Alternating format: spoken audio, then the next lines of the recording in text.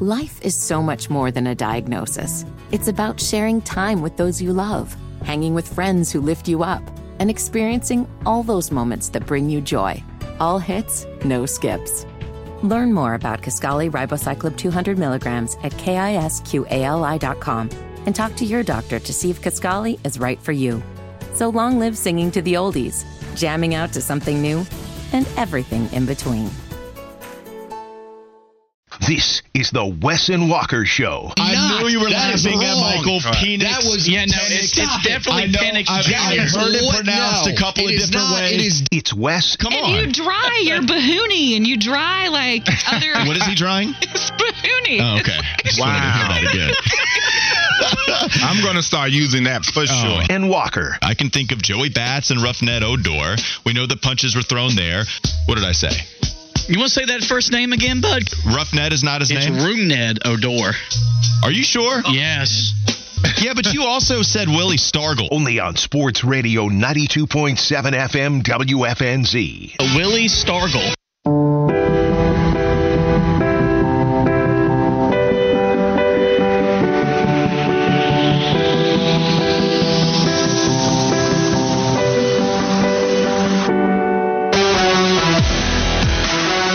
Here we go, folks. On a Tuesday, it is the Wes and Walker Show, Sports Radio 92.7 WFNZ. Keep those texts coming, 704-570-9610. And without any further ado, let's just get straight to it. It's time to talk some college football. It is time to go to the campus. Kona!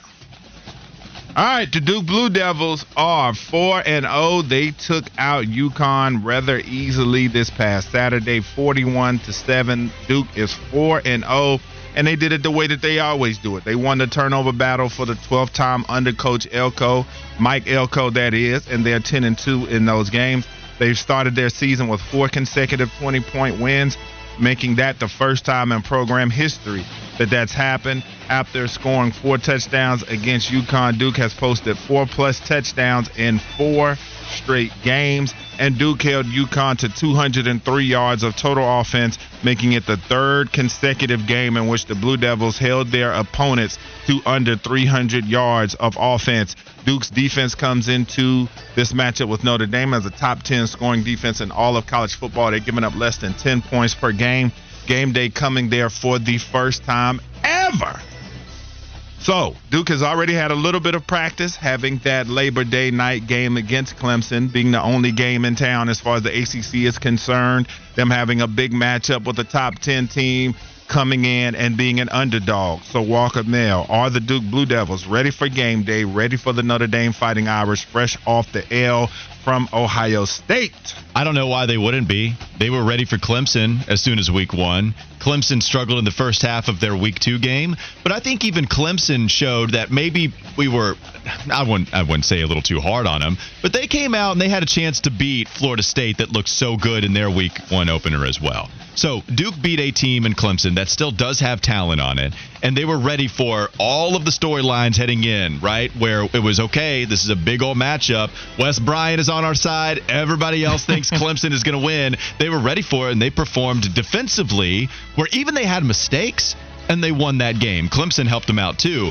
but Duke did not even come close to playing a perfect football game. I think they're absolutely ready to take on this Fighting Irish team, and they know a little about Sam Howell. He played in their backyard for quite some time, so it's not like they're playing this quarterback that they have zero idea on how he's going to play, what kind of football, what kind of football he's going to play, what his weaknesses are. Yeah, Duke's going to be ready to go. Yeah, I think so too. With 18 returning starters this year, we've talked about how this team is a grizzled veteran team. A lot of these guys have played a lot of snaps of football, and they've been waiting for moments like this, and I think they proved that in the Clemson game when they came out. Yeah, they had some early mistakes that you would expect from a team in game number 1, but this team was still ready to go. They felt like that time was theirs as far as time for them to show people that they are for real. I think this is another opportunity for them, win or lose, where they're going to come out and show well, and I think that this team is certainly ready for moments like this, and I think this is what they've been building towards with the type of season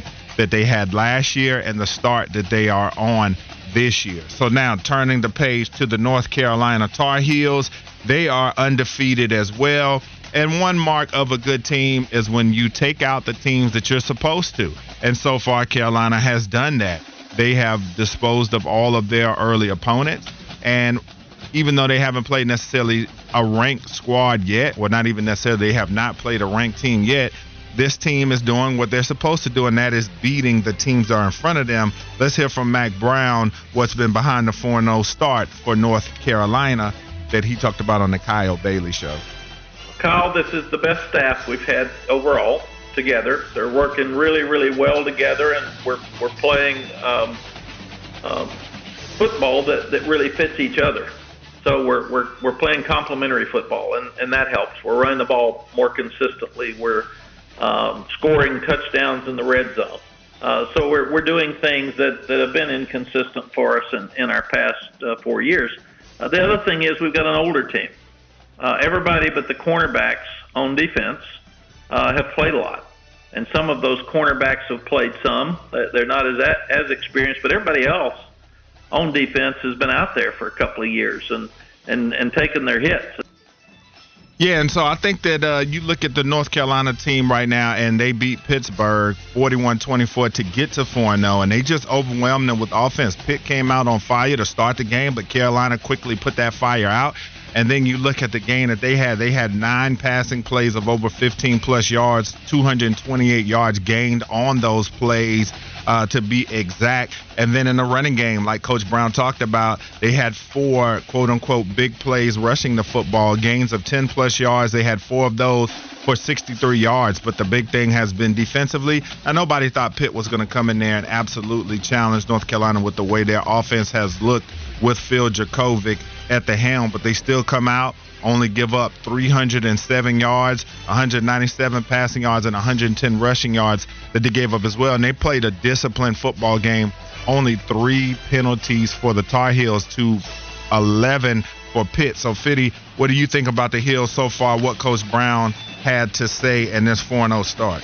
I think the thing I like about it the most, Wes, is they've won all 4 games in all different ways. And they're averaging winning their games by 14 points per game. That wasn't happening a year ago. You were struggling to beat mediocre to below average football teams. That's why I thought all year long at some point it was going to catch up with them, and it did, losing at home to Georgia Tech and NC State. And so they haven't played their best game yet. They've won in different ways, with Drake May having to throw the ball some days, having to run the ball. And I think in my lifetime as a Tar Heel football fan, this is the most I've believed that they could have a special type of season. There you go. Uh-oh. Some hope from Fitty Josh. is back. Yep, after Fitty, which it's true. After a ton of football fans that cheer for North Carolina, they always say Tar Heel football only exists to let you down. That's how it goes. 4-0, it does seem like this one is a little more real. And it's because their defense is better. It doesn't mean that they're going to be a juggernaut to go against every single week. The bar is low, but you are, in my opinion, significantly better than what you were last year. Remember, even if they did give up all those yards to App State this past game against the Mountaineers, remember how much they gave up the first time, or last year when they played them. And Drake May did have to score, close to 60 in order to beat App State. Here, that defense, yes, Minnesota's offense isn't good, but you did the job that was necessary. You held them to 13 points. In this game against Pittsburgh, no, their offense, their quarterback, it's been awful so far. And you did the job holding them to, 21 that they scored? So they're not scoring a ton. And I think the defense is improved enough for you to feel good enough about this squad. And even the running game. Mack Brown told you they want to run the football a lot more. Drake May is 6th in total QBR this entire season, and he only averages 33 passes per game. There are a lot more air raid style offenses that are there to maybe not exaggerate, but to enhance the stat profile for their quarterbacks, and you don't need to rely on the passing game nearly as much this season as you did last year. So complimentary football, we've been hearing it a lot. No matter what broadcast you watch, people love bringing up complimentary football. Carolina's starting to play it a little bit. Yeah, and so you look at it too, like Coach Brown said, he talked about their red zone success. They scored 4 times in the red zone versus Pitt. They scored 17 times in 19 drives in the red zone. 13 of those touchdowns, and then the other 4 scores, field goals. So the Tar Heels are definitely capitalizing when they get their opportunities. And I think that is the mark of a good team. I know I picked them 6-6 preseason, and we'll see as the competition starts to get tougher for them. But I do think the sign of a team that's at least pretty competent. They are beating the teams that are in front of them, and they have not had a letdown yet against a quote-unquote lesser team. Fitty, you know what their next big test is, according to ESPN's best teams that are undefeated so far? There's some school from New York that plays football in a dome with air conditioned. Yep, that's the one. I think they're supposed to come to town, but, I mean, they were struggling with the Army the other day. Mm-hmm. Like, I still hold true. They lose at home to Syracuse, someone's ass better be fired. Who is that person, you think? Mac Brown? Should they just go ahead and get rid of the head coach? Probably Gene Chizik, because I think if they lose in a shootout. And then you look at the ACC as well, and they are looking pretty good. 6 4-0 teams, the most in a single season in ACC history, and they have the most undefeated teams in the FBS do the ACC. But there's going to be some big games on the horizon for them. So now going over to the SEC quickly, and you look at South Carolina and what they've been doing this season. And Spencer Rattler's playing really good football. South Carolina, they're 2-2 right now. Got a win on Saturday versus Mississippi State. But when you look at Rattler and the numbers that he's been putting up, he's having an awesome season so far. 74% completion, 7 touchdowns to 2 interceptions. He's way ahead of the pace he was on last year. When you talk about numbers, the lowest passing output he's had thus far is the 256 he put up at Georgia in a rain-soaked Sanford Stadium. Other than that, he's been 288 or better, including one game over 350 yards and the other 345. Is he like the best player in the worst position of any quarterback in the country, you feel like, when you're talking FBS football? Well, that's an awfully specific question. I have to imagine you think the answer to this question is yes. So I'll allow you to make the case as to why he is that guy that's in the worst situation playing the best football. Well, we just talked about the fact that coming into the year, all the holes that they had on the offensive line, I believe they had to replace 4 of 5 starters, no running game to speak of like that. And then you talk about his skill guys on the outside, the number 1 receiver, Juice, I forget what his last name, Juice Wells. Although I'm the one that called Sam Hartman Sam Howe, so maybe you double check that. Yeah, so I mean, but you know, he's putting up a lot of passing attempts on this team, even though he was a lot more efficient on Saturday as far as attempts, 18 for 20, so he didn't have to put the ball in the air that much. But just looking at what he's doing, the type of production he's getting, you would just like to think what could happen if he had a little bit more around him. Yeah, so we know that Spencer really got it going at the end of last season. 430 yards against Tennessee, 360 against Clemson, 246 was the low mark in the last 3 games. When if you look at 246 compared to every game before the last 3 weeks of the season, it would have been the second most amount of yards that he threw for. Now, in this year, you've seen him throw for 288, 256, 345, 353. That was a question mark for me about South Carolina. What Spencer Rattler were we going to get? Was he going to pick up where he left off last season, or was he going to continue to be really inconsistent, dare I even say bad? I remember asking Gamecock fans at the end of last year, hey, Spencer Rattler announcing that he's coming back, would you have wanted him back had you not had the last 3 weeks and the bowl game? And I think most Gamecock fans were telling you no. They didn't want Spencer Rattler back if it wasn't for those last few outings. Now, you're welcoming him back with open arms because of the way that he's playing, despite the talent not holding up around him as much because of injuries and maybe just because the offensive line itself isn't very good. But real big hat tip to Spencer Rattler figuring it out and continuing on into this season. Yeah, and I think that's going to bode well for him when he goes to the next level, because that's a lot what being a draft selection is, especially when a team is drafting a quarterback, because I think right now the way he's looking, he looks like a guy that could be a second rounder, third rounder, maybe even play his way into the first round if this continues.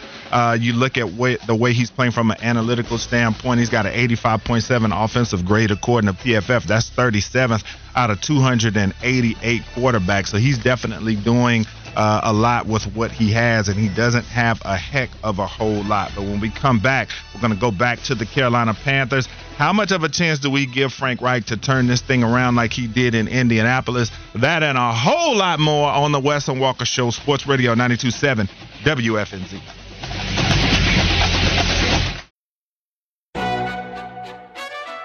McDonald's is not new to chicken.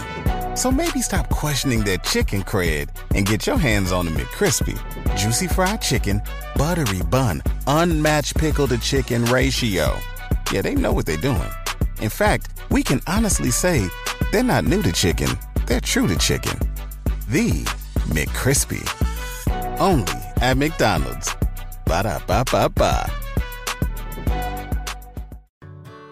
Whether it's audiobooks or all-time greatest hits, long live listening to your favorites. Learn more about Kisqali Ribociclib 200 milligrams at KISQALI.com and talk to your doctor to see if Kisqali is right for you.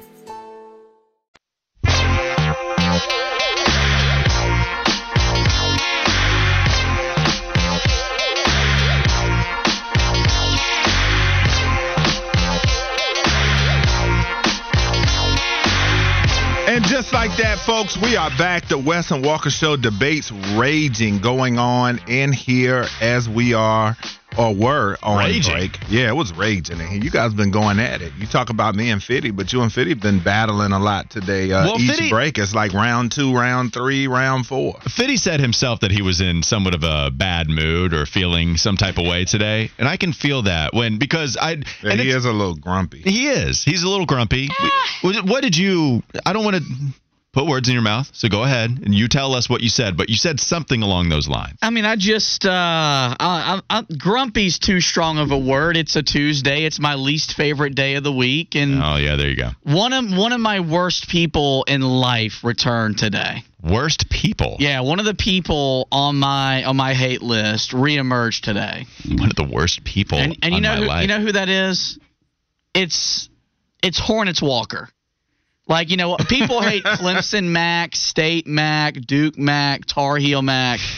I would argue that Hornets Walker is 10 times worse because we have argued in 3 straight breaks about the Borrego firing. And I'd like to think that I'm winning the arguments. Well, I mean, you've never lost one, according to Josh Fitty Marlowe.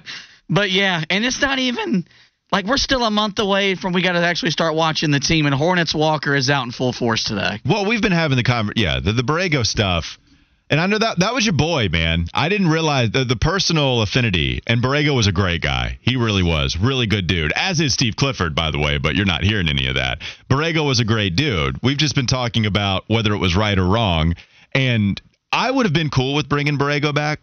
I was understanding of why you decided to fire a guy that got beat by 30 in 2 play-in games, not playoffs, not playoff games, play-in games. Those games don't count, though. There's not a statistical record of those games happening by the NBA. I do love that. That is true. So those games, technically, when you look back on the years, they never happened. So they just miss out entirely. They just didn't make the playoffs, which is what the franchise has done for the majority of its time existing.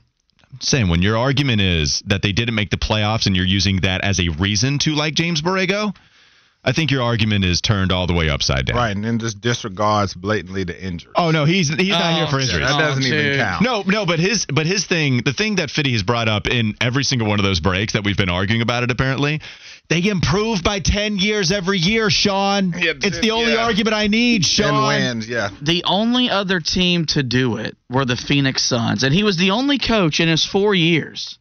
I don't think I need you to verify the win this. Total. I need you to verify this. Verify this, because I don't know if that's 100% true. Yeah, he outperformed his win total every year as the head coach. You got a tall order ahead of you, because I know Walker Research is heavy with the Hornets, so I can't wait to see you get drum on it, because I don't. Because you don't want to get on it. I'm not getting drum on it. I got better things to do with my time. Oh, look at it. There it is. But he's the only coach that did it. Trust me. Because I argued about it when he got fired. I know the best people. A.K.A. the Basketball Almanac. I know the best people. Trust me. I've got the best information on the Charlotte Hornets. You have to trust me. This is the information that is true. All right. So getting back to the Carolina Panthers, though. We were talking about Coach Reich, and we teased before the break, how much of a chance do you, Carolina Panthers fans, give him of turning this thing around? Because in his first tenure, the start to his tenure in Indianapolis, they started 1-5. They ended up finishing the first campaign with a 10-6 record, a playoff berth, and a postseason win. Then in 2021, they started 1-4, finished 9-8, and were close to making the playoffs. So that's part of his MO, so to speak, his reputation as a coach. A lot of people feel like he's good at rallying the troops. And so right now, yes, it does look very ugly right now. But do we feel like there's any chance, and text us, please hit us up, 704-570-9610. Any chance that you take any of that data and feel like it can be applied to this Carolina Panthers team? And if you don't, then why? It's tough to apply it here because you're in a completely different situation with the rookie quarterback, and the offensive line isn't as good as what finally the Colts decided to do, invest up front to protect Andrew Luck. Yeah, only for him to retire just a year later, but at least you decided to invest in an offensive line rather than going after stars of the early 2000s like Frank Gore and Andre Johnson.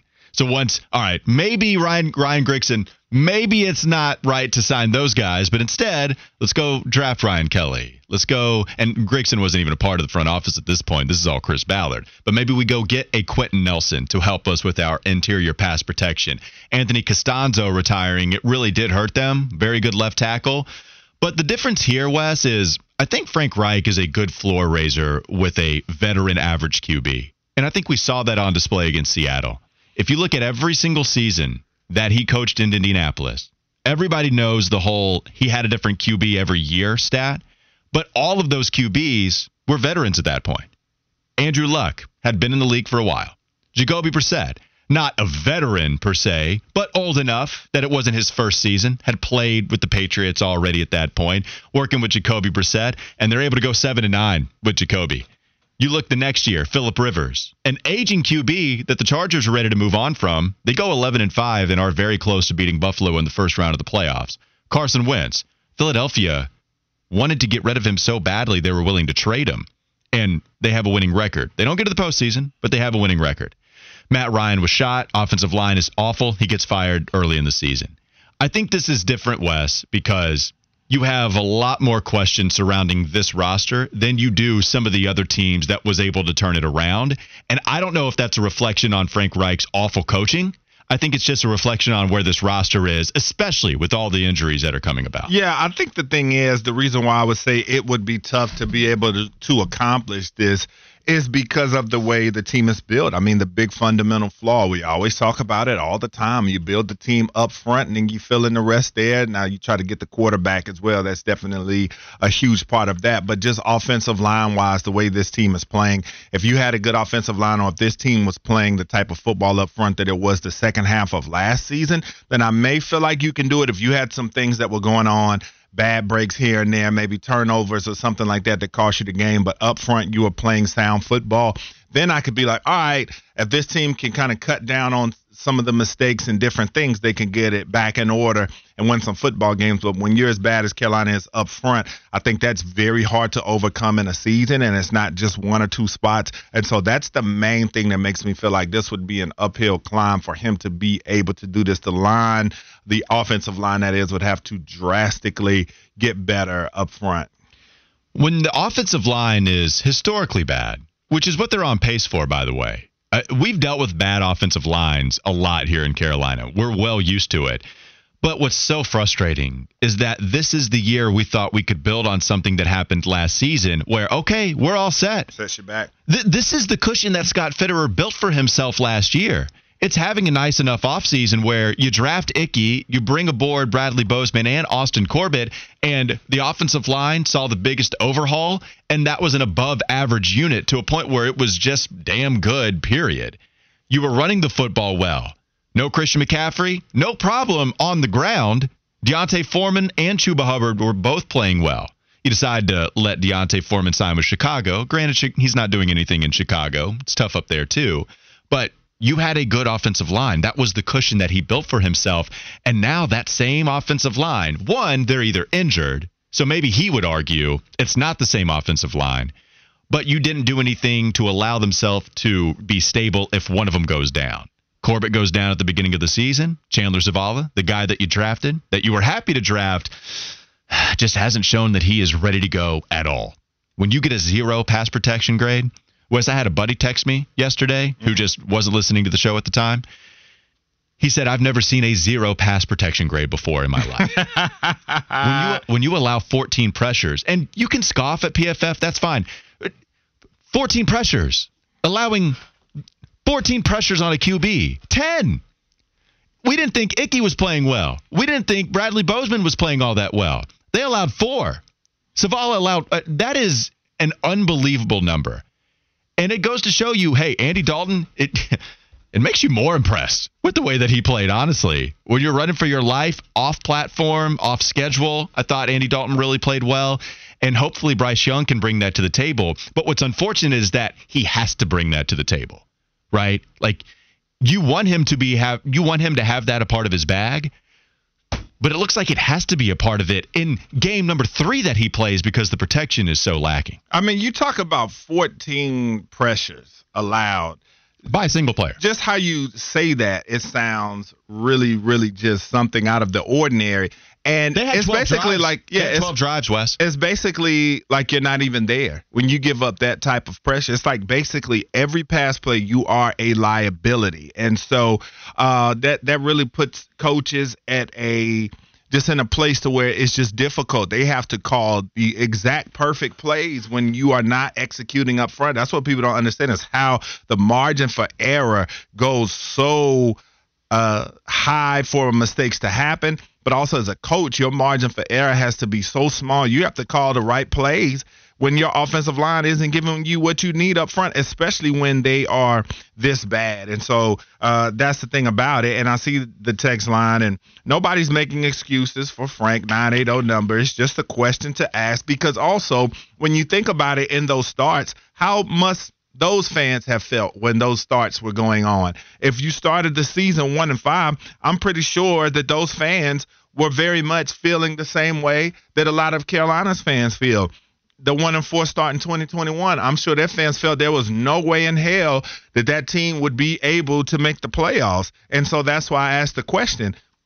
The optics are going to look very bad, and there's going to be a lot of people to be like, man, I bet those same fans felt there was no way in hell that their team was going to finish with a 10-6 record that year. He started 1-5 with a playoff berth and a postseason win. So that's why I felt the need to ask the question, do you guys feel like that this could happen? Because I'm sure that same fan base felt the same way that you guys feel out there. Well, and this is why people are saying don't make excuses for him. It's okay to be frustrated with Frank Reich. Not having your team ready to play at the beginning of the season, it's frustrating. When you have that many penalties and Frank doesn't have a great answer for you at the end as to why they had so many false starts. On Wednesday, we made it loud as hell. It was louder on our Wednesday practice than it was in Lumen Stadium on Sunday.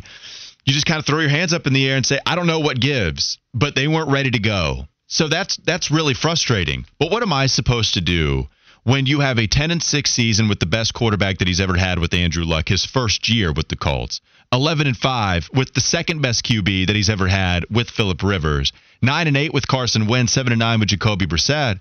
I just think it's not that we're making excuses. It's that I think there's too much evidence to just suggest that Frank Reich is an outright bad coach. Maybe you could argue that he's not the right guy for this situation. I don't think we have near enough evidence to suggest that at this point. But there's a reason that most of the fan base yesterday, when we put it on a poll, most of the fans wanted us to have a Scott Fitterer conversation because they're about tired of the draft not producing either stars or quality starters or guys that we have to question on whether they're going to make it to a second contract. Brian Burns was not a Scott Fitterer selection.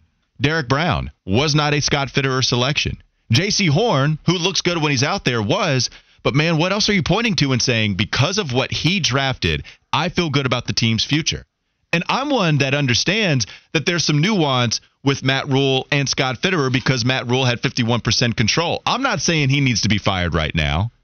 But we can look at Scott Fitterer compared to Frank Reich and say, yeah, there's a reason that he's on more of the hot seat than what the head coach is through 3 games where guys are falling down, where they're injured and they can't suit up, and you have a rookie QB playing for you. There's a reason the GM is getting more heat. And so now when you look ahead to this Minnesota matchup and you talk about the passing games and you talked about how Kirk Cousins, what he's capable of doing, but what's the faith in Carolina's passing game against Minnesota? Because this is a unit in the bottom 10 of the league, surrendering 261 yards per game. And normally I don't like to choose pass or run defense stats because sometimes it can be a little bit skewed depending on how teams are choosing to attack them. But this is a Minnesota defense that's all opportunities. They're giving up 261 through the air, 120 on the ground. So there are plays there to be made. And they're also giving up 27 points per game. And so this is another opportunity for the offense to come out and see what they can have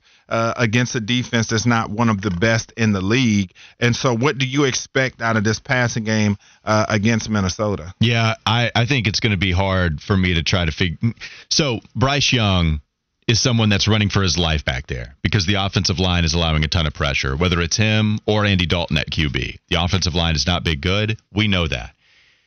Brian Flores loves to blitz. I think he blitzed at an 80% rate against the Chargers. Justin Herbert had over 400 yards total passing, over 300 yards against the blitz. And while I respect the hell out of Brian Flores as a defensive play caller, even a head coach who did a very nice job with Miami when they didn't have a whole lot of talent that you expected for them to win as many games as they did, Brian Flores might need to dial back the blitz in a situation like that. All right, Justin Herbert's destroying y'all. Maybe you dial it back. I don't know about Bryce Young because if you're getting pressure on Bryce without needing to blitz, then it makes sense to have more guys in coverage if guys can get past the offensive line. So I don't know what Brian Flores is going to bring to this Carolina Panthers team. And if he does decide to dial up the pressure, I hope Bryce Young is ready for those hot routes. I hope that Bryce Young is ready to get the ball out of his hands extremely quickly, whether there's a wide receiver open or not, because one legitimate criticism on him, he was holding on to the ball too long. He was.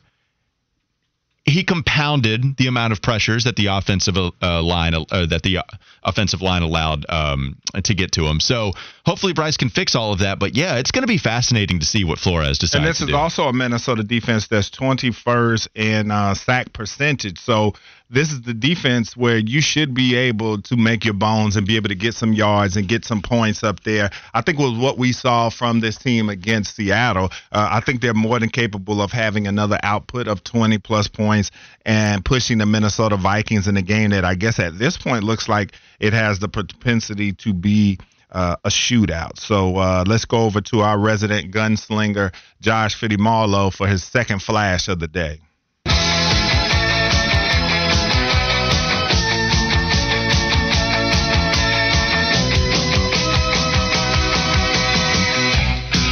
Fitty.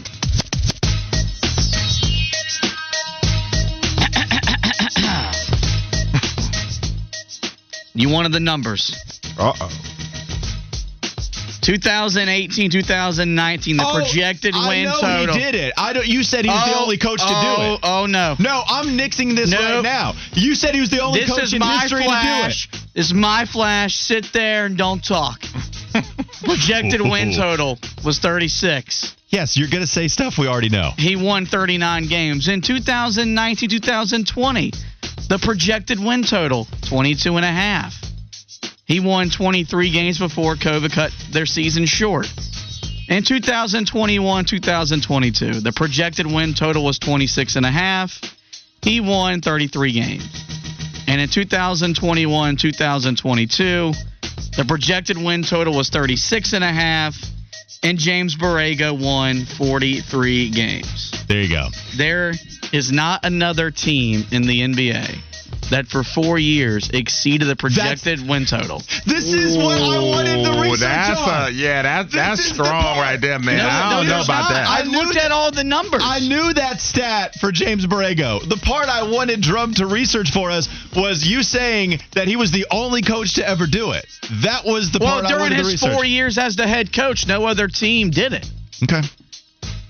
That was the part I wanted the research on. Yeah, no other team did it. And then you had the back-to-back 10-win improvement season. I've been told about that. That only the Phoenix Suns or the Golden State Warriors were able to do in back-to-back years. Oh, now Golden State's in the mix now. Yeah, he's I'm as pretty good a coach sure as Steve it was the Kerr. Suns because of Monty Williams, who also got wrongfully fired in Phoenix.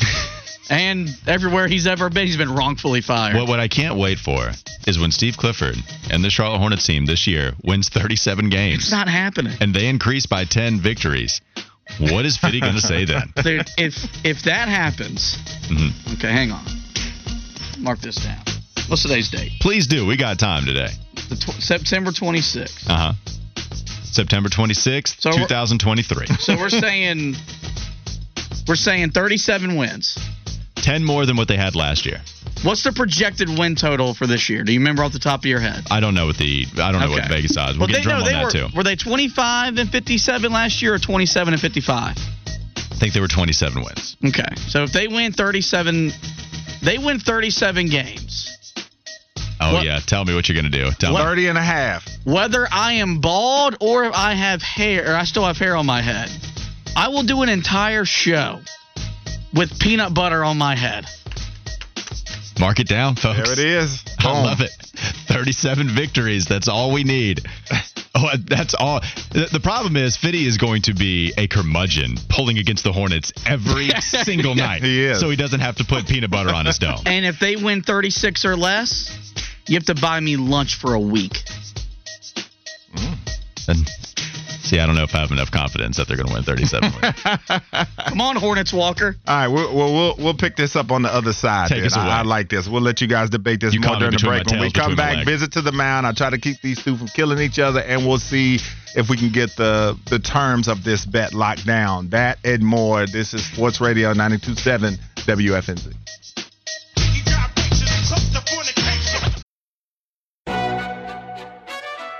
McDonald's is not new to chicken.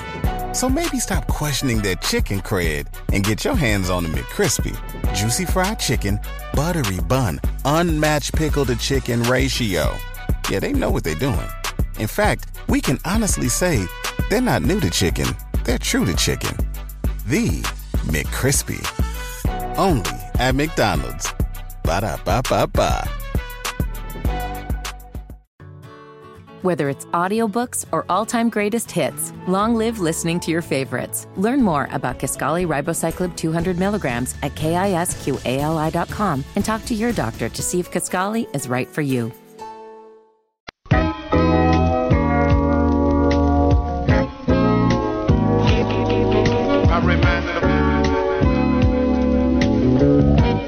People are writing in on the text line about the potential bet that we agreed to during the break. And the terms have been official. Oh, you can? No, I came over there. The terms are official. I tried to shake your hand, and you were like, what are we shaking hands for? Yeah, you did start getting a little shook, Walker. I must say. You did start getting a little freezy McGeezy. That's what they call me. What? This is your boy, MC Freezy McGreasy.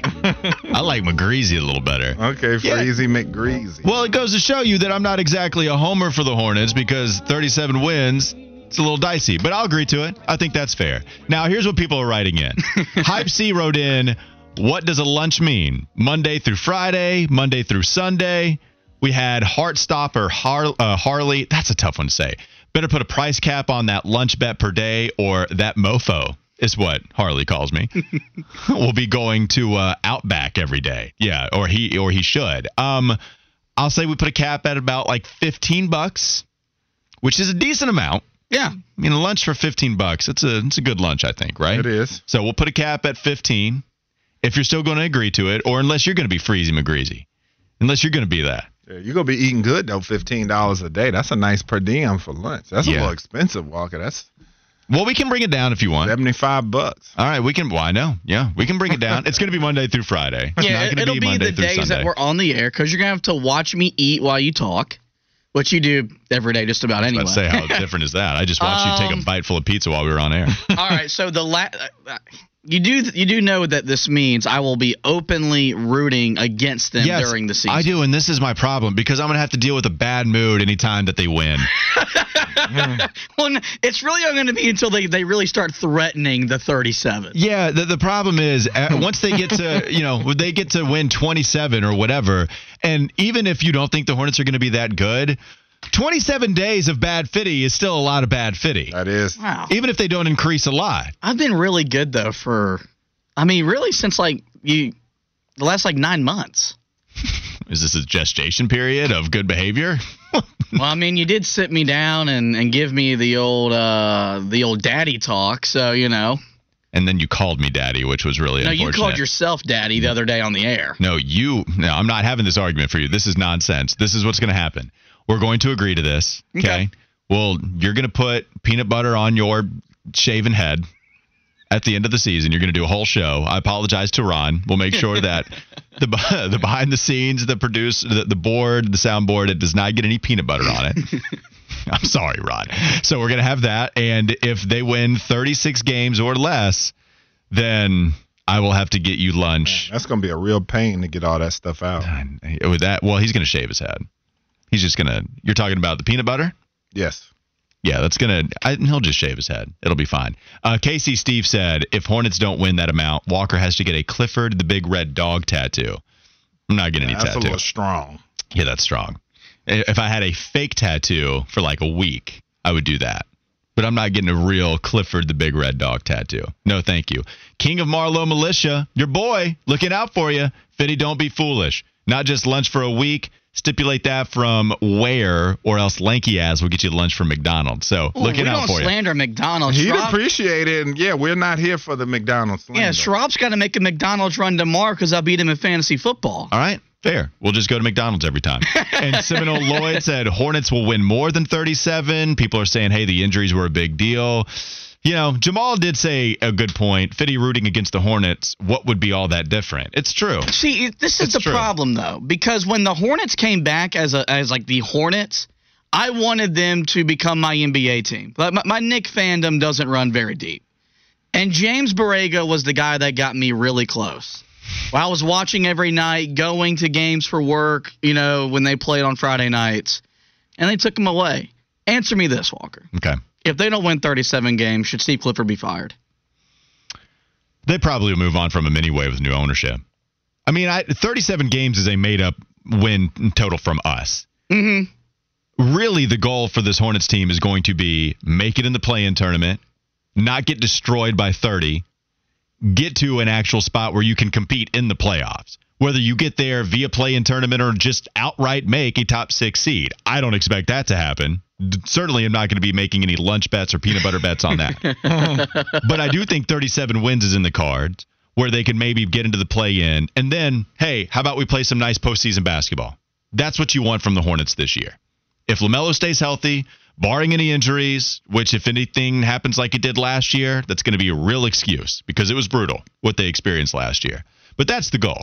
Play in, and then possibly get to the playoffs because they won 2 games. And maybe even host a play-in game. Let's get real crazy. Let's get a 7 or 8 seed. Let's shoot for the stars. Hornets Walker would love that. Yes. I have to talk about the team every day. I have no problem saying that I would like the Hornets to win basketball games. You said that as if it was an insult. Oh, geez, this guy, real homer, wants his team to win games. Yes, call me crazy. I am going crazy from seeing the Hornets play bad basketball every single year. It would be a nice change of pace to see them actually win some basketball. Well, this is going to put a nice little bit of juice on the season, though, for us to maybe, not even maybe, for us to pay attention to the games all the more because of what's at stake here. Remember last year at Media Day, that's when Willie Pete had the blue hair dye bet. And people hated him for going fake hair dye. Yeah, it was a lot of fun. You've got to bring this up when you're talking with the guys next week. Like, the motivation for them is not the incentives in their contract. It's to see some short, fat producer have peanut butter on his head for 3 hours. Yeah, we got a hater on the show right now that's listening to you who's actively pulling for you to win less than 37 games. I'm going to tell everybody that. Just let me know if you ask Terry Rozier, because I'll have to be standing by the dump button. That's true. You are so right about that. Terry Rozier, he will let an S-bomb fly every single time he is on the microphone. We are going to be out there. We'll be talking to the Charlotte Hornets on Media Day, and we skipped visit to a mound. I'm telling you, the fact that we skipped visit to the mound to have Hornets conversation with Fitty, I can imagine why he's in a bad mood. Oh, for sure. We skipped baseball to talk for professional basketball. NBA, the league that he bashes so much. He's eating his pizza. He's having a good time. We'll come back. Maybe we'll bring visit to the mound. He worked hard on it. I do not want to deny my peanut butter wearing friend his visit to the mound. So we will bring that at some point in the 2 o'clock hour. Still an hour to go here on Wes and Walker, Sports Radio 92.7 WFNZ.